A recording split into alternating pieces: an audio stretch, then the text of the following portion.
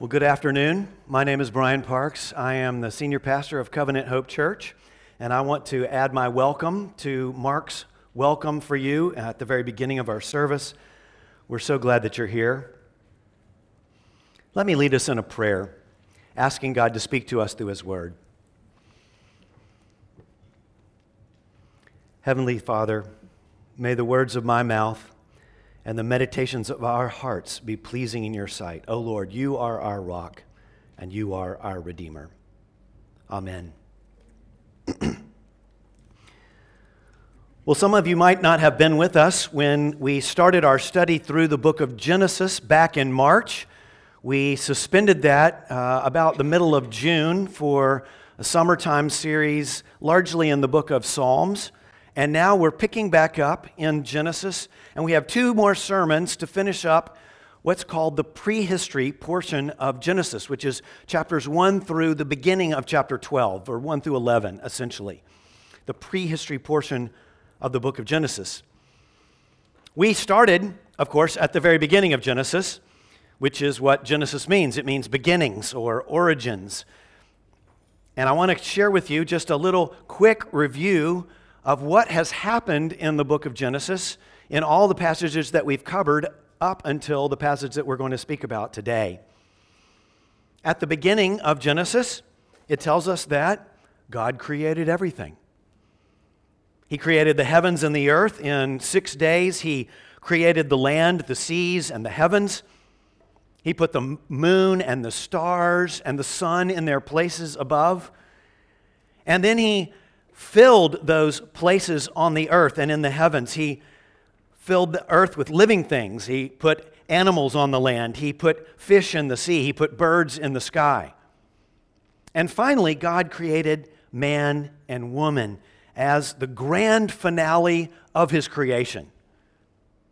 Unlike anything else He'd made, man and woman were made in God's image. They were meant to be His representative rulers on the earth. And they were to multiply and fill the earth. And He commanded them that they were to guard and keep the garden that He had planted for them on the earth. Everything was good, everything was perfect, everything was right in the world, until an intruder came into the garden. The serpent tempted Adam and Eve, and they disobeyed God's command. And the consequence was a ruptured relationship with God and the sentence of death. Spiritual death at first, and later physical death would come. God drove them out of the garden and away from His presence. But first, God made a very important promise to them. He promised them that a descendant of the woman would one day defeat this serpent. Now, Adam and Eve gave birth to 2 sons, but driven by the same sin which had driven them to disobey God, the oldest, Cain, killed his brother, Abel. But another son, Seth, was born to Eve, and Seth's descendants became known for their faith in God, while Cain and his descendants became known for their pride and violence. Then sin and violence increased so much on the earth that God decided that He must put a stop to the misery and death that mankind was bringing about. And so He was going to bring a great devastating flood on the earth that would kill all living things, both man and beast. But God wouldn't wipe out all of mankind. Why? Because God had promised that a descendant of Eve would be the one who would kill the serpent. So God chose a man, Noah, a righteous man from Seth's line, and He saved Noah and his 3 sons and their families, along with a large number of animals, in a large wooden ark that He had commanded Noah to build. When the flood came, every living thing did die, except Noah and the passengers with him on the ark. And then when the floodwaters went down and the dry land appeared, Noah and his family and the animals exited the ark to begin again. And God promised that he would never again flood the earth and kill all of mankind like he had done.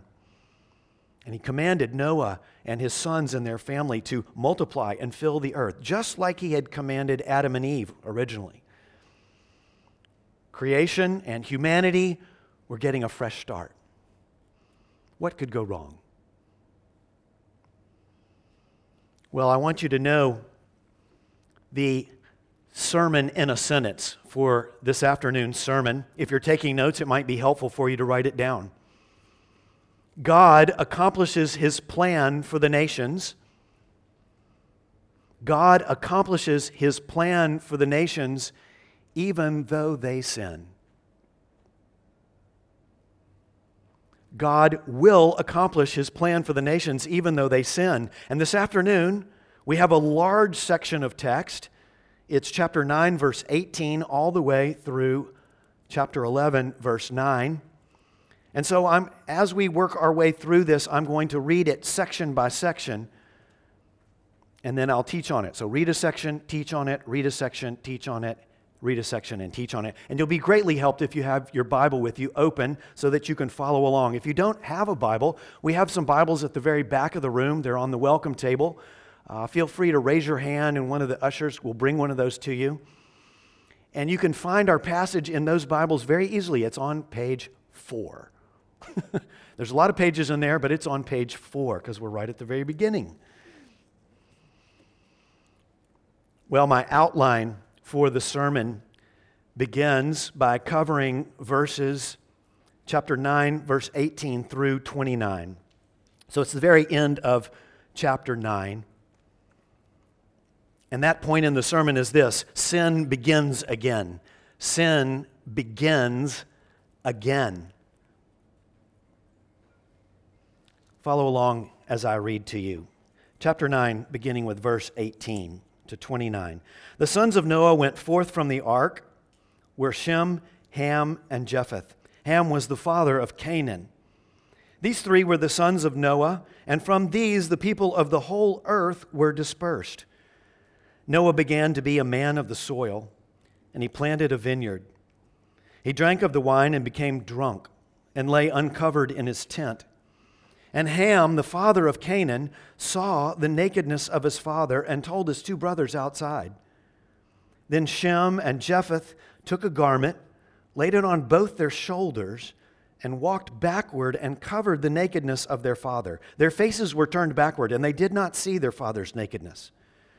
When Noah awoke from his wine and knew what his youngest son had done to him, he said, "Cursed be Canaan, a servant of servants shall he be to his brothers."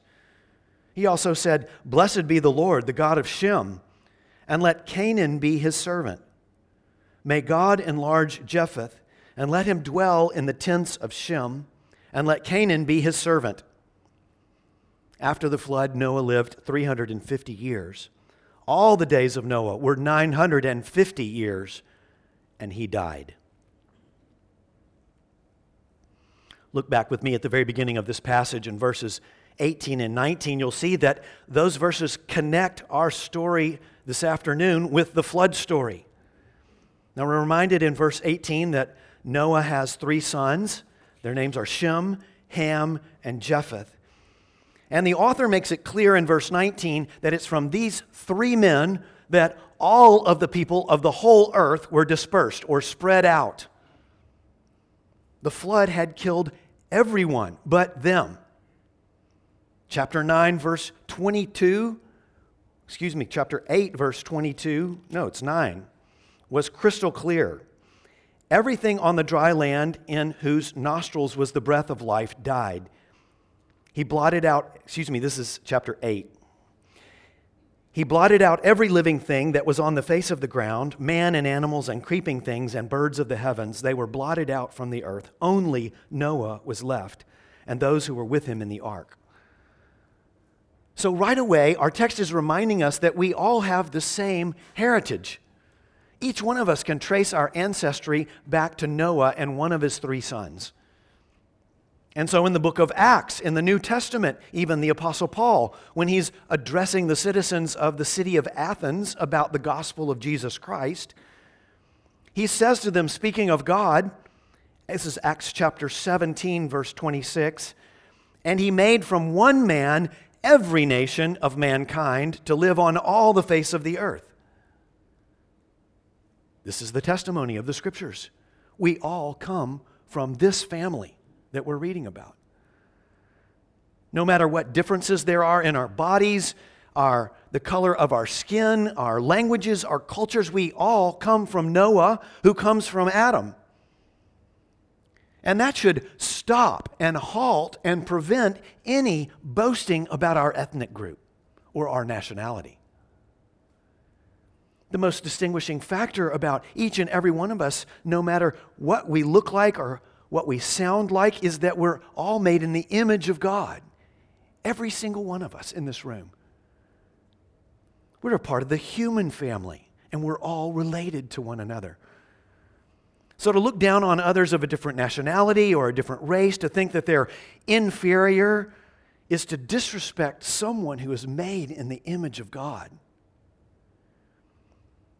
There's no room for disrespectful speech about another human being. There's no room for discrimination in the actions of Christians. And most importantly, there's no room for that in the heart of a Christian either.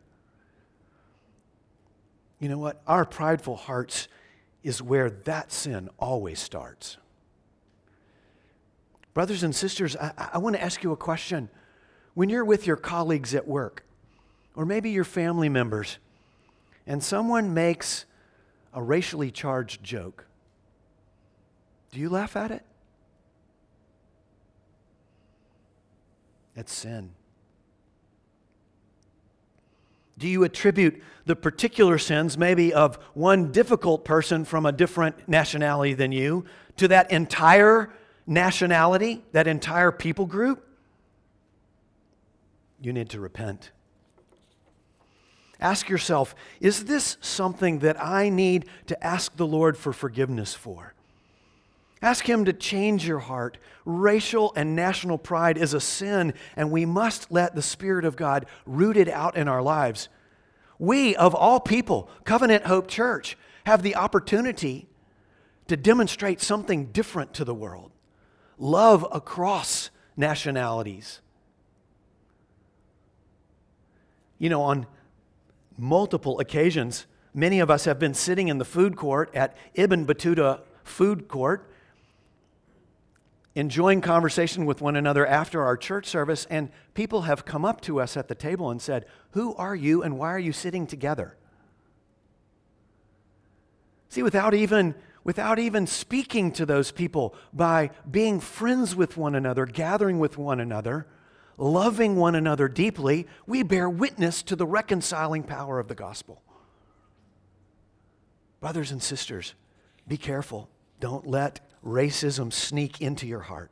There's no place for that in the church of God. Now, after these two verses of introduction, verses 20 through 24 then tell the story of what happened to Noah and his sons after the flood had ended. And you should notice that this situation has many things in common with Adam and Eve back in the first few chapters of Genesis. Genesis 1, 2, 3, and 4. It says, Noah began to be a man of the soil, and he planted a vineyard. Now, if you'll think back, Adam was a man who had been created by God where? From the soil. In addition to that, he was to guard and tend the garden as well. He was a farmer. God has, in chapter 9 here, created a second garden and another gardener He's put in it. Well, Noah plants a vineyard and he makes wine from the grapes, but he becomes drunk and he falls asleep unclothed in his tent, we're told. And then Ham, his youngest son, enters and sees his nakedness. Now you should take note. It says here that Ham saw, just like Eve saw the forbidden fruit was good to make one wise. You might have noticed as well that the author wants us to have it fixed in our minds. What's really important about Ham is that he is the father of a son named Canaan. He mentions it multiple times. It kind of sticks out in the passage. You, like me, may have read it to yourself and you thought, why are we hearing about Canaan here? He's not even entered into the scene yet, but it's important. As the story unfolds here and then throughout the entire Old Testament, we'll see how important it is that we know who Canaan is. Well, Ham tells his two brothers that his father's drunk and he's naked. And based on verse 24, which says that Noah, when he awoke, he knew what his youngest son had done to them, we can safely assume that when Ham told his brothers, there was mocking and there was ridicule that went on. Ham was dishonoring his father, a very serious thing. And regardless of Noah's sin of drunkenness, Ham had done something wicked. And so Shem and Japheth, rather than joining in with the mocking of Ham, they walk in backwards and they cover their father with a garment. They cover his nakedness. And of course, that should remind you of Adam and Eve and their feelings of shame at their nakedness after they had sinned against God in the Garden of Eden. Well, Ham evidently made fun of his father's nakedness. God, on the other hand, had covered the nakedness of Adam and Eve in his mercy and kindness. Now, it's interesting that the author doesn't make a point to call Noah's drunkenness a sin. And as we work our way through the book of Genesis, later on, perhaps next year, 2019, we'll start back into Genesis. We'll see that again, that the author doesn't always comment on what is clearly sin in the stories that we read in Genesis. Still, we should not miss what role drunkenness played in this episode. Now, you should know that wine is something that the Bible speaks about very frequently, and it affirms it as something good. Psalm 104:15 tells us that God has given wine to gladden the heart of man. But you know what? All good gifts can be misused and treated sinfully. The Bible's clear. Drunkenness is a sin. Too much drink lowers a person's inhibition so that the sin that's in every man and woman's heart is all too easily acted upon. To be drunk, of course, is by definition to not have self-control, which is a fruit of the Holy Spirit described in Galatians chapter 5, verse 23. Well, the consequences of Noah's drunkenness and Ham's dishonoring his father are very, very serious. And when Noah awakes and discovers how his youngest son has treated him, he speaks what amounts to a prayer. He says, "Cursed be Canaan, a servant of servants shall he be to his brothers." Of course, we've learned prior in the story that Canaan is going to be a son of Ham. In Genesis chapter 3, God, of course, pronounced curses for Adam and Eve, another parallel with the earlier Genesis story. But here it's Noah who's offering a prayer that includes a curse for Ham's son, Canaan. And he also prays, "Blessed be the Lord, the God of Shem, and let Canaan be his servant. May God enlarge Japheth, and let him dwell in the tents of Shem, and let Canaan be his servant." So in his prayer, Noah blesses the covenant-making God by his personal name, the Lord, L-O-R-D, all capital letters. And he says that the Lord is the God of Shem. He's the oldest son.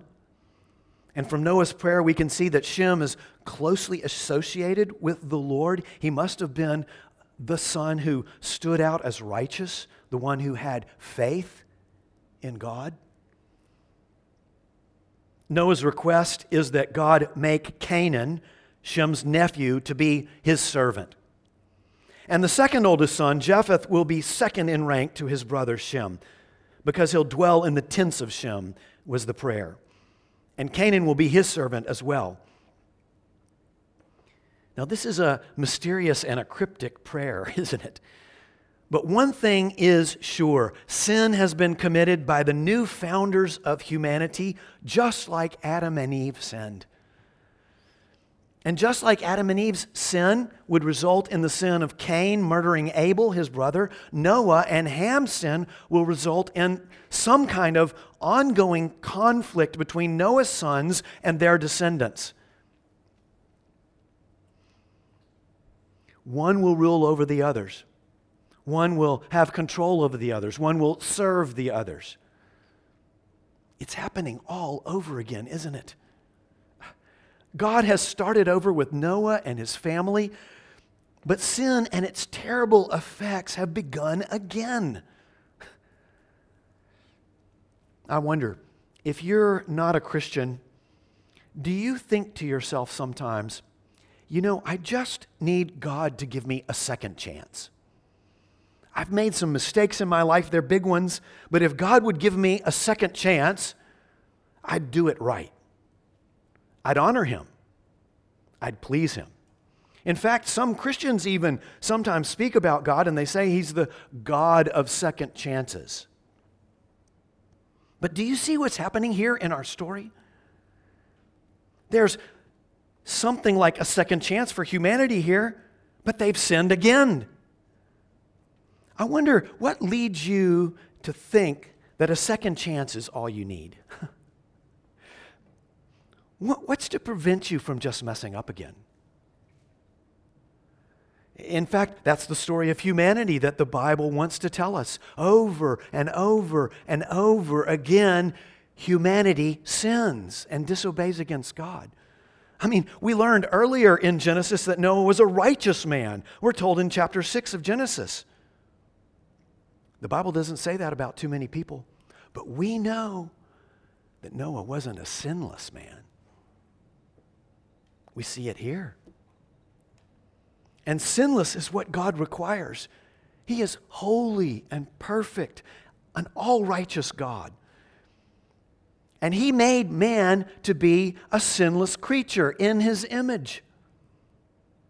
Oh, but we have fallen short. We've missed the mark.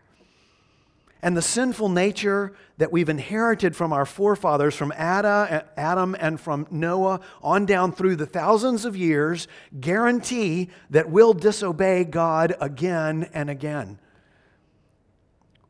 Friends, what we need is not a second chance, but a Savior. Someone who will keep God's perfect law perfectly on our behalf. Someone who will satisfy God's law and let His record of perfection be credited to us.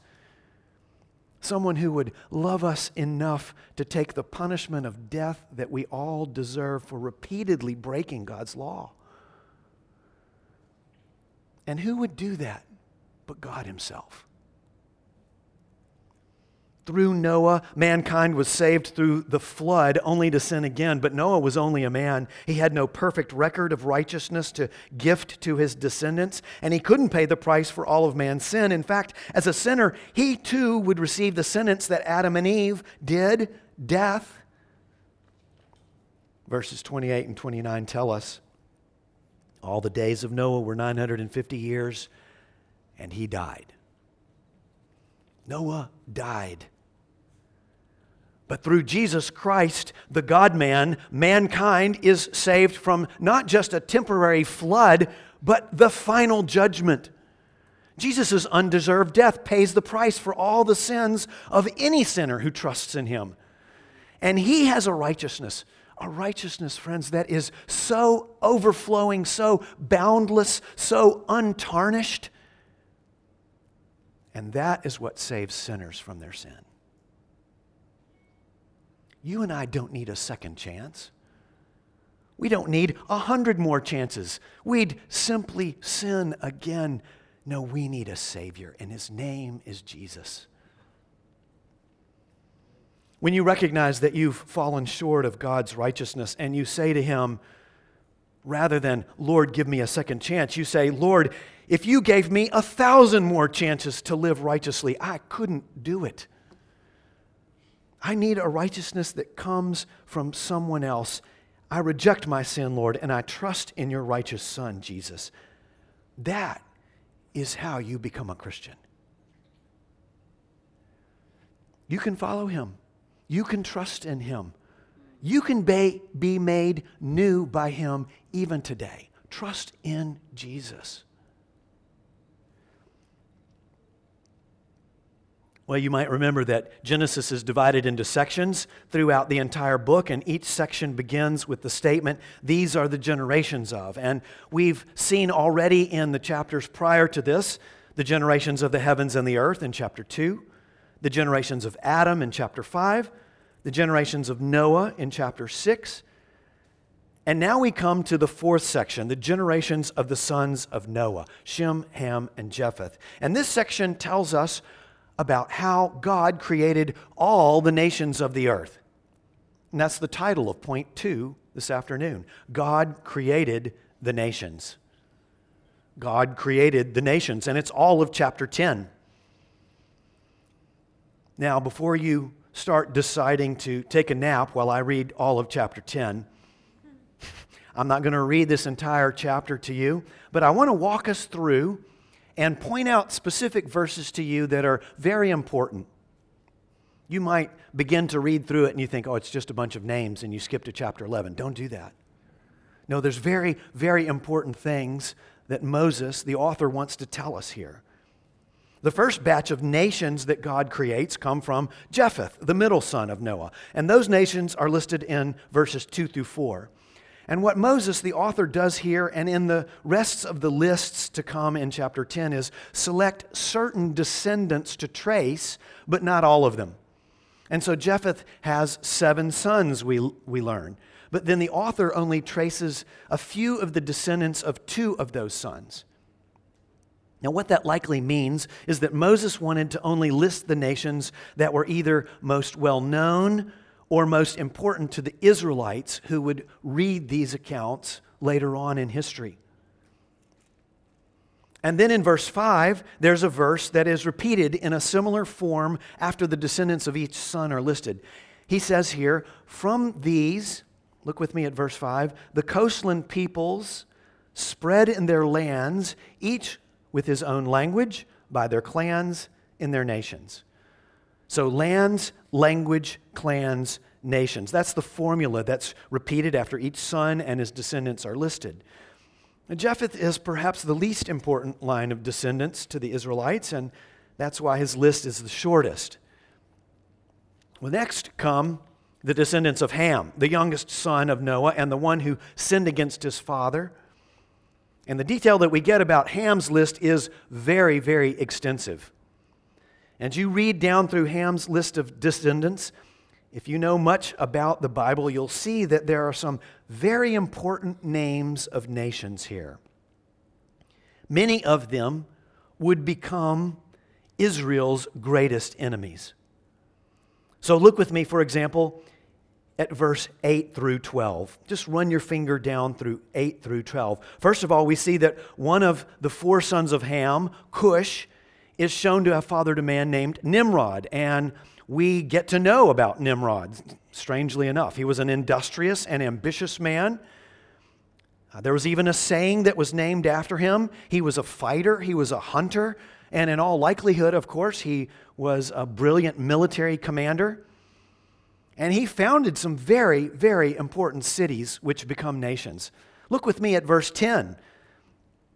Look at verse 10 and you'll see the name Babel, or Babel, also known as Babylon, who would one day come and conquer Israel. In verse 11, we see another list of places in Assyria, another very, very important place, and a specific city is mentioned there, Nineveh. Nineveh was the capital of the nation of Assyria, who would also come and conquer part of Israel. In verse 13, Ham's son Egypt, or maybe some of your Bibles might say Mizraim, Egypt eventually becomes an enemy of Israel. In fact, by the beginning of the second book in the Bible, Exodus, just after Genesis.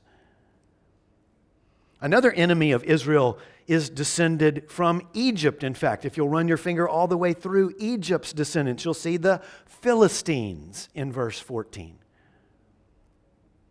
And last and most important in Israel's history would be the Canaanites. listed from verses 15 through 18. These are the people who would occupy the land that God would very soon promise to Abraham and his descendants.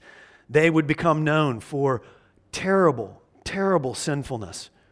Their religious worship involved ritual prostitution and child sacrifice. When God gave His rules and commands to the Israelites for how they were to live, He often contrasted how He would have them live versus the Egyptians and the Canaanites. So, for example, in Leviticus chapter 18, in the first 3 verses, God says through Moses, "Speak to the people of Israel and say to them, I am the Lord your God. You shall not do as they do in the land of Egypt where you lived, and you shall not do as they do in the land of Canaan, to which I am bringing you." Now, after listing all the Canaanites, which looks like a list of pests that you might call pest control people to come and exterminate from your house, all the ites, their land then is detailed in verse 19. And there, if you run your finger through there, you'll see the infamous Sodom and Gomorrah, which is destroyed by God because of their great wickedness, just in chapter 19. The descendants of Ham would become a thorn in the side of the Israelites. And that's foreshadowed by Noah's prayer for curses to be on Canaan, Ham's son. Now, Moses saves the eldest son, Shem, and his descendants for last, because it's from Shem's line that the Israelites would come. And verse 21 breaks then the pattern from how Japheth's and Ham's sons are listed. Look with me just for a moment at verse 21. Look for it. Verse 21, he says, "To Shem also, the father of all the children of Eber, the elder brother of Japheth, children were born." So before he begins listing all of the sons of Shem, he jumps down to the great-grandson of Shem named Eber. Eber, his name, would be the root and the origin of the name Hebrews, another name for the Jews. And of course, you may know that all of the descendants of Shem would be called Semites, if you've heard that term, or the Semitic people. In verse 25, you see that the 2 sons of Eber are highlighted, and we learn about those 2 sons. One of them was named Peleg, and one was named Joktan. And nothing is said about Peleg except this really interesting phrase that in his days the earth was divided, of course, which might be a reference to the scattering of all the nations, which we're going to read about in just a few minutes. It's, of course, through the line of Peleg that Abram would be born. Abram, the father of the Israelites. We'll hear about that next week. Well, lastly, the author closes out the section about the sons of Shem with the same formula in verses 31 and 32. Clans, languages, lands, and nations. All of the nations of the earth came from these 3 sons of Noah and their descendants. It's really staggering to think about. And one of the things that we can learn from this chapter with so many nations and peoples listed is that the God of the Bible and the Christian faith that it teaches is not a Western invention. Its origin, in fact, is in the East. It's in Asia, even some source in Africa, even Arabia, close to where we live right now. And that's where both mankind and our faith originate. And that's something that many Christians, and especially many non-Christians, do not realize.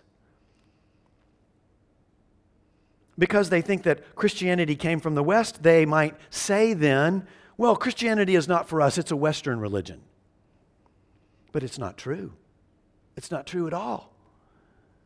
And one way that we can work to dispel this idea is that when we speak with people about our faith, we point first and foremost to the Bible and what it teaches, rather than maybe to Christian teachers who are from the West, who you may see online or read their books. And now, of course, many of these teachers are wonderful. They're very helpful for us in our growth in the faith. I have many books on my shelves from Western authors. And many people, even in this room, have been led to Christ by Westerners, which is wonderful. Praise God.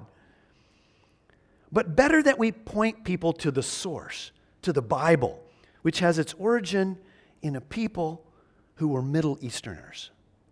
Our faith started not too far from here. Now, another important lesson that we can draw from this chapter 10 is that the God of creation is the God of all the nations. And just as Adam and Noah and Noah's descendants are all accountable to God, so all the descendants of Shem, Ham, and Japheth, all the nations of the earth, are accountable to God. They must all answer to Him one day, on the day of judgment. So seeing the list of these nations, many of whom would be Israel's enemies, we might be tempted to think that God damned some of them and only loved Israel. But we have to read the Bible as a whole, don't we? We have to keep reading.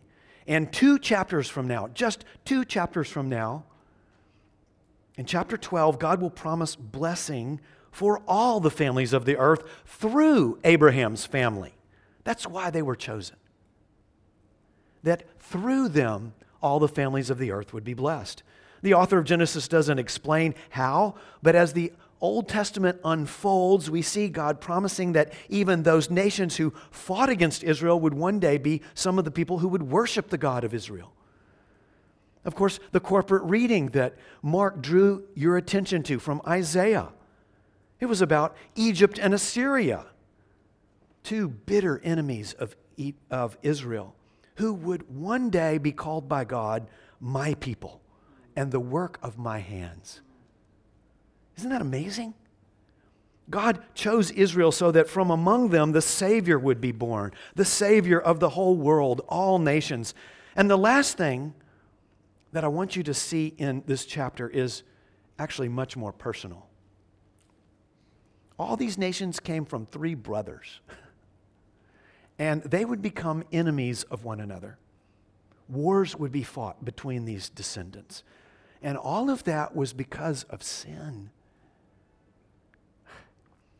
Is it any wonder that we find some of our most difficult relationships or some of the most painful problems that we face in our immediate or our extended families? Is it any wonder?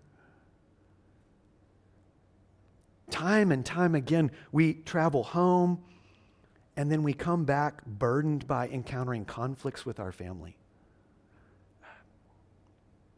Some of us in this room are being pressured by parents to marry someone who's not a person of faith. Some of us may have aunts and uncles or other extended relatives who are holding grudges against one another, not speaking to one another for years on end. Some of us have extended families where there are broken or empty and dead marriages that cause the most awkward situations for us. Or maybe it's siblings who are wayward and they're at odds with us because we're following the Lord.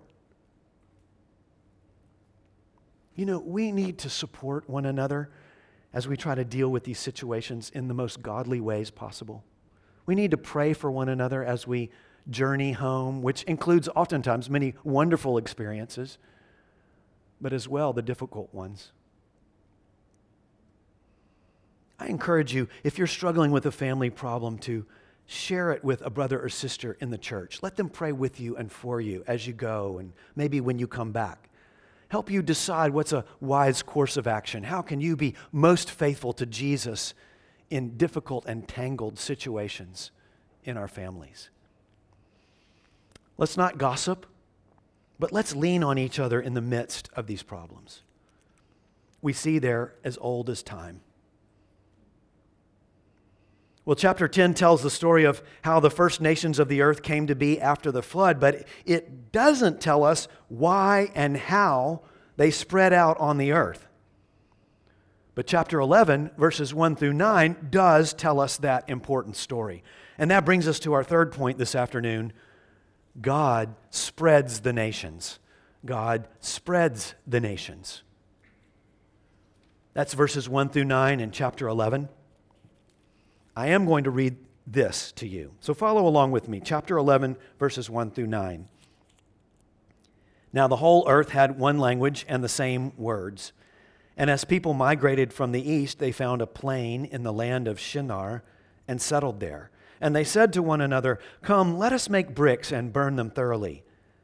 And they had brick for stone and bitumen for mortar.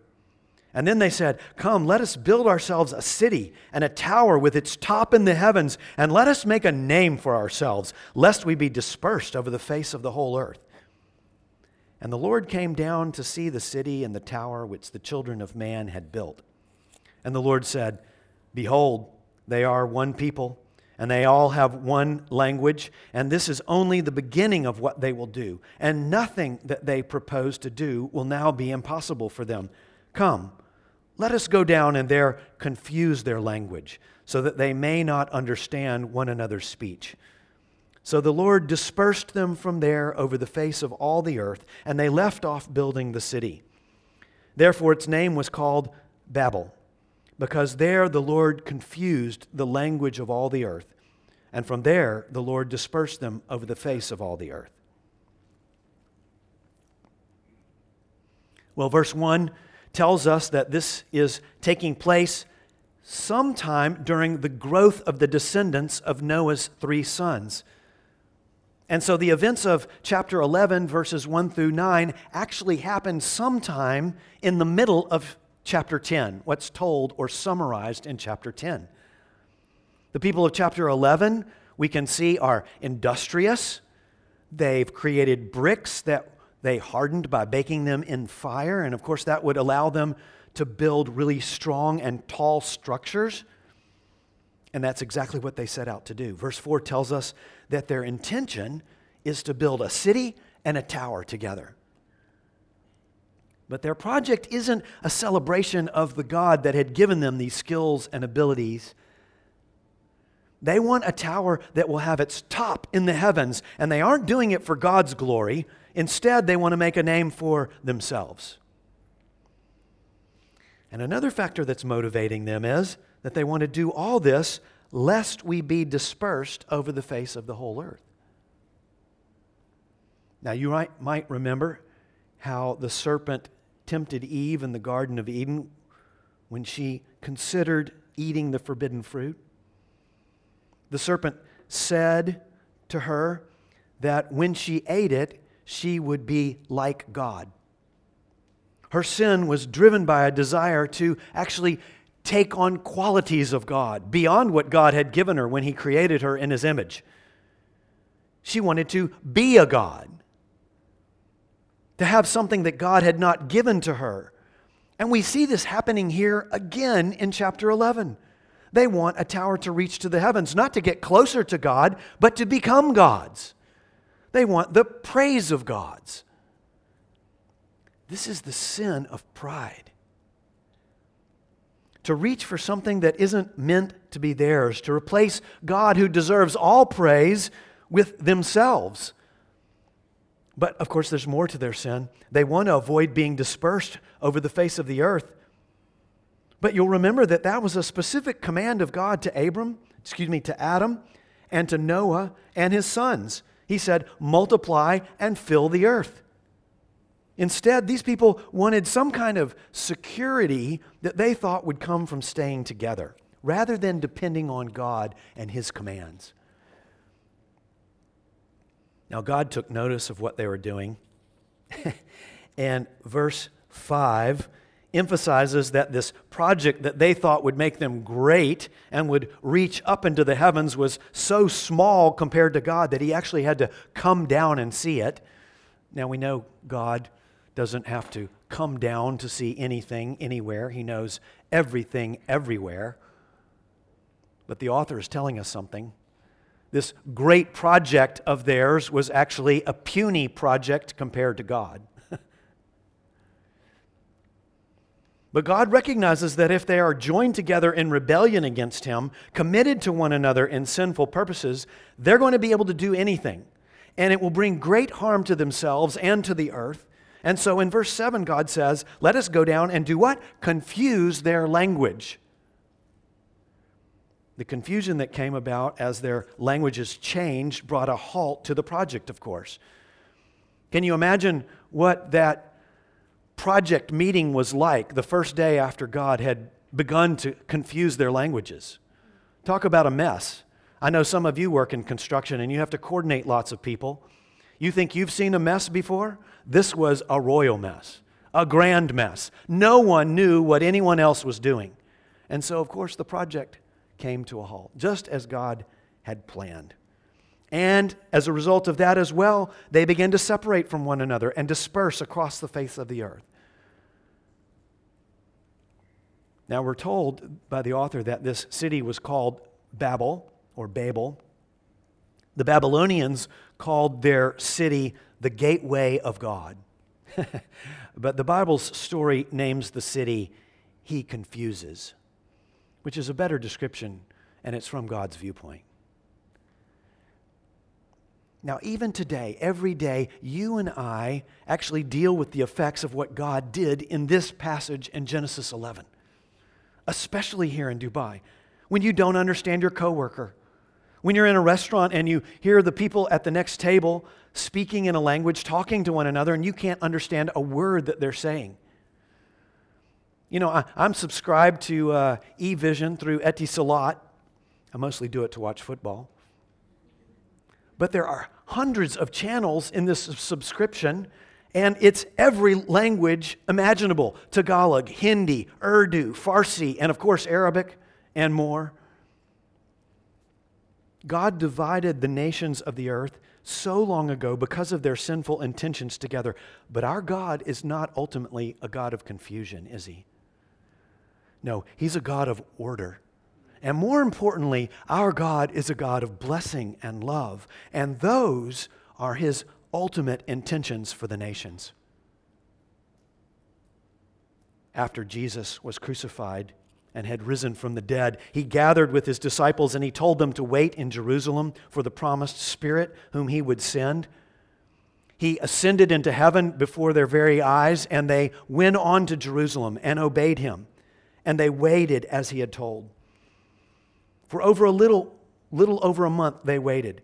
And then during a Jewish festival, the festival of Pentecost, which had brought people into Jerusalem from all over the surrounding world, something amazing happened. And Giellen read to us about that earlier in Acts chapter 2, verses 1 through 11. And I want to read it to you one more time. When the day of Pentecost arrived, they were all together in one place, and suddenly there came from heaven a mighty sound like a mighty rushing wind, and it filled the entire house where they were sitting. And divided tongues as of fire appeared to them and rested on each of them, and they were all filled with the Holy Spirit and began to speak in other tongues as the Spirit gave them utterance. Now there were dwelling in Jerusalem Jews, devout men from every nation under heaven. And at this sound, the multitude came together, and they were bewildered because each one was hearing them speak in his own language. And they were amazed and astonished, saying, "Are not all these who are speaking Galileans? And how is it that we hear each of us in his own native language? Parthians and Medes, Elamites and residents of Mesopotamia, Judea and Cappadocia, Pontus and Asia, Phrygia and Pamphylia, Egypt and parts of Libya belonging to Cyrene, and visitors from Rome, both Jews and proselytes, Cretans and Arabians. We hear them telling in our own tongues the mighty works of God." And all were amazed and perplexed, saying to one another, "What does this mean?" What did it mean? Well, it meant that God was reversing the confusion of Genesis 11 and replacing it with the unity of Acts chapter 2. Different languages would remain, of course, but the miraculous work of the Spirit of God would send the good news of Jesus Christ out into the world after that day of Pentecost. It would be communicated in every language known to man. What God once did to frustrate the nation's sinful purposes, He would eventually reverse to provide a message of forgiveness for the sins of the nations. Brothers and sisters, do you see that God is still doing that today? His great work of redemption and salvation are not finished. The gospel is uniting where sin once brought division. First of all, division between man and God, and also between man and man. This is the most important thing that God is doing, the salvation of the nations. And if we're God's people, it should be the most important thing to us as well. Have you given yourself to God's purposes to save the nations? What's your part to play? What is it? Is it prayer? Like we pray each week together for people who have little gospel witness, like the millions of people that we prayed for in our pastoral prayer today who are from India? Is it to give? Are you contributing to cross-cultural evangelistic work both through this church and the ministries that we might recommend to you? Is it to go?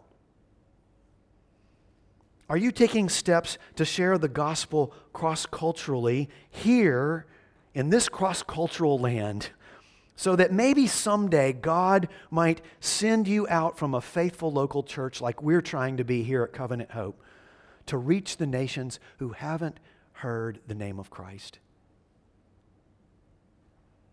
Whatever you do, give yourself to God's purpose among the nations. This is God's heart. And it should be ours as well. Now, one day, God's project of unifying His people will be complete. And when all the sons and daughters of God have repented and believed, God will make all things new. There will be a new heavens and a new earth. And God and His people will dwell together in a city, not that they built based on their pride, but one that God built based on love. Revelation chapter 21 says this, "And I saw no temple in the city, for its temple is the Lord God Almighty and the Lamb. And the city has no need of sun or moon to shine on it, for the glory of God gives it light, and its lamp is the Lamb. By its light will the nations walk, and the kings of the earth will bring their glory into it. And its gates will never be shut by day, and there will be no night there. They will bring into it the glory and the honor of the nations." The nations will be there. We will be there, brothers and sisters. God is doing a great work of redemption through Jesus Christ, His Son, through the power of the Holy Spirit. Let's live lives of praise and sacrifice to join Him in it. Pray with me. Heavenly Father, we praise You and thank You that though man and we ourselves sinned again and again and again, You were working out from the very beginning of time a plan to redeem us through Jesus Christ, Your Son. We praise You and thank You, Lord, that You were doing that You are doing that, and that You will complete it. We praise You for that certainty, and we pray, Father, that it would motivate us to be a part of what You're doing. In Christ's name, amen.